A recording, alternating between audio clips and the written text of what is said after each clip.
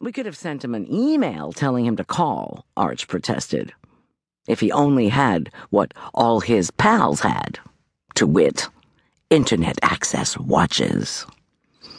Your own watch could have told you what time it was, I told him, when I picked him up from the country club estate where the senior who was supposed to drive him home had left him off. Arch ignored me.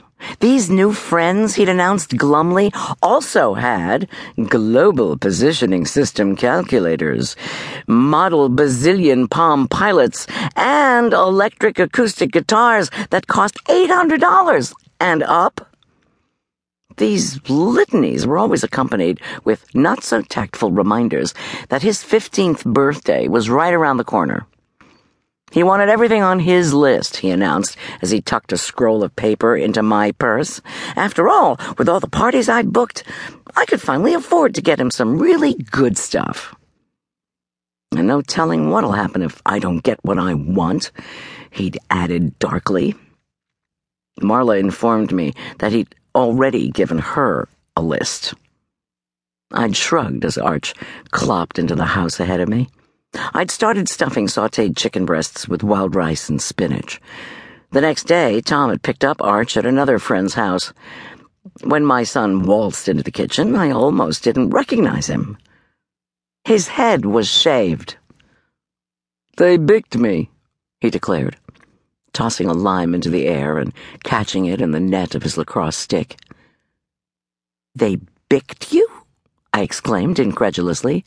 "Bick, Mom, like the razor?" He rubbed his bare scalp, then flipped the lime again. "And I would have been home on time if you'd bought me the palm to remind me to tell the guy shaving my head that I had to go." I snagged the lime in midair. "Go start on your homework, Buster.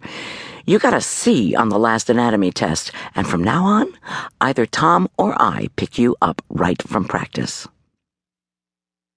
On his way out of the kitchen, he whacked his lacrosse stick on the floor. I called after him, please not to do that. I got no reply. The next day, much to Arch's sulking chagrin, Tom had picked him up directly from practice. "If being athletic is what success at school looks like," Tom told me, "then maybe Arch should take up painting." I kept mum. The next day I was ashamed to admit I'd pulled out Arch's birthday list and bought him the Palm Pilot. Call it working mom's guilt, I'd thought, as I stuffed tiny cream puffs with shrimp salad. Still, I was not sorry. I was making more money than ever before. I did not regret that Goldilocks Catering, where everything is just right, had gone from booked to overbooked. Finally, I was giving those caterers in Denver 40 miles to the east a run for their shrimp rolls. This is what I'd always wanted. Right? Take my best upcoming week, I'd explained to Marla, as she moved on to test my cheesecake bars and raspberry brownies. The second week of April, I would make close to $10,000, a record. I'd booked an upscale cocktail party at Westside Mall, a wedding reception, and 2 big luncheons. Once I survived all that, Friday, April the 15th, was Arch's birthday. By then, I'd finally have the cash to buy him something, as Arch himself had said, really good. "Goldie, don't do that," Marla warned, as she downed one of my new Spice of Life cookies.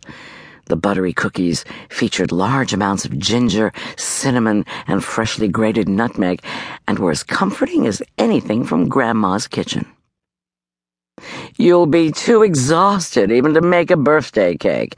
Listen to me now. You need to decrease your bookings, hire some help, be stricter with Arch, and take care of yourself for a change. If you don't, you're going to die." Marla was always one for the insightful observation. I didn't listen. At least, not soon enough. The time leading up to that lucrative week in April became even busier and more frenetic. Arch occasionally slipped away from practice before Tom, coming up from his investigative work at the sheriff's department, could snag him. I was unable to remember the last time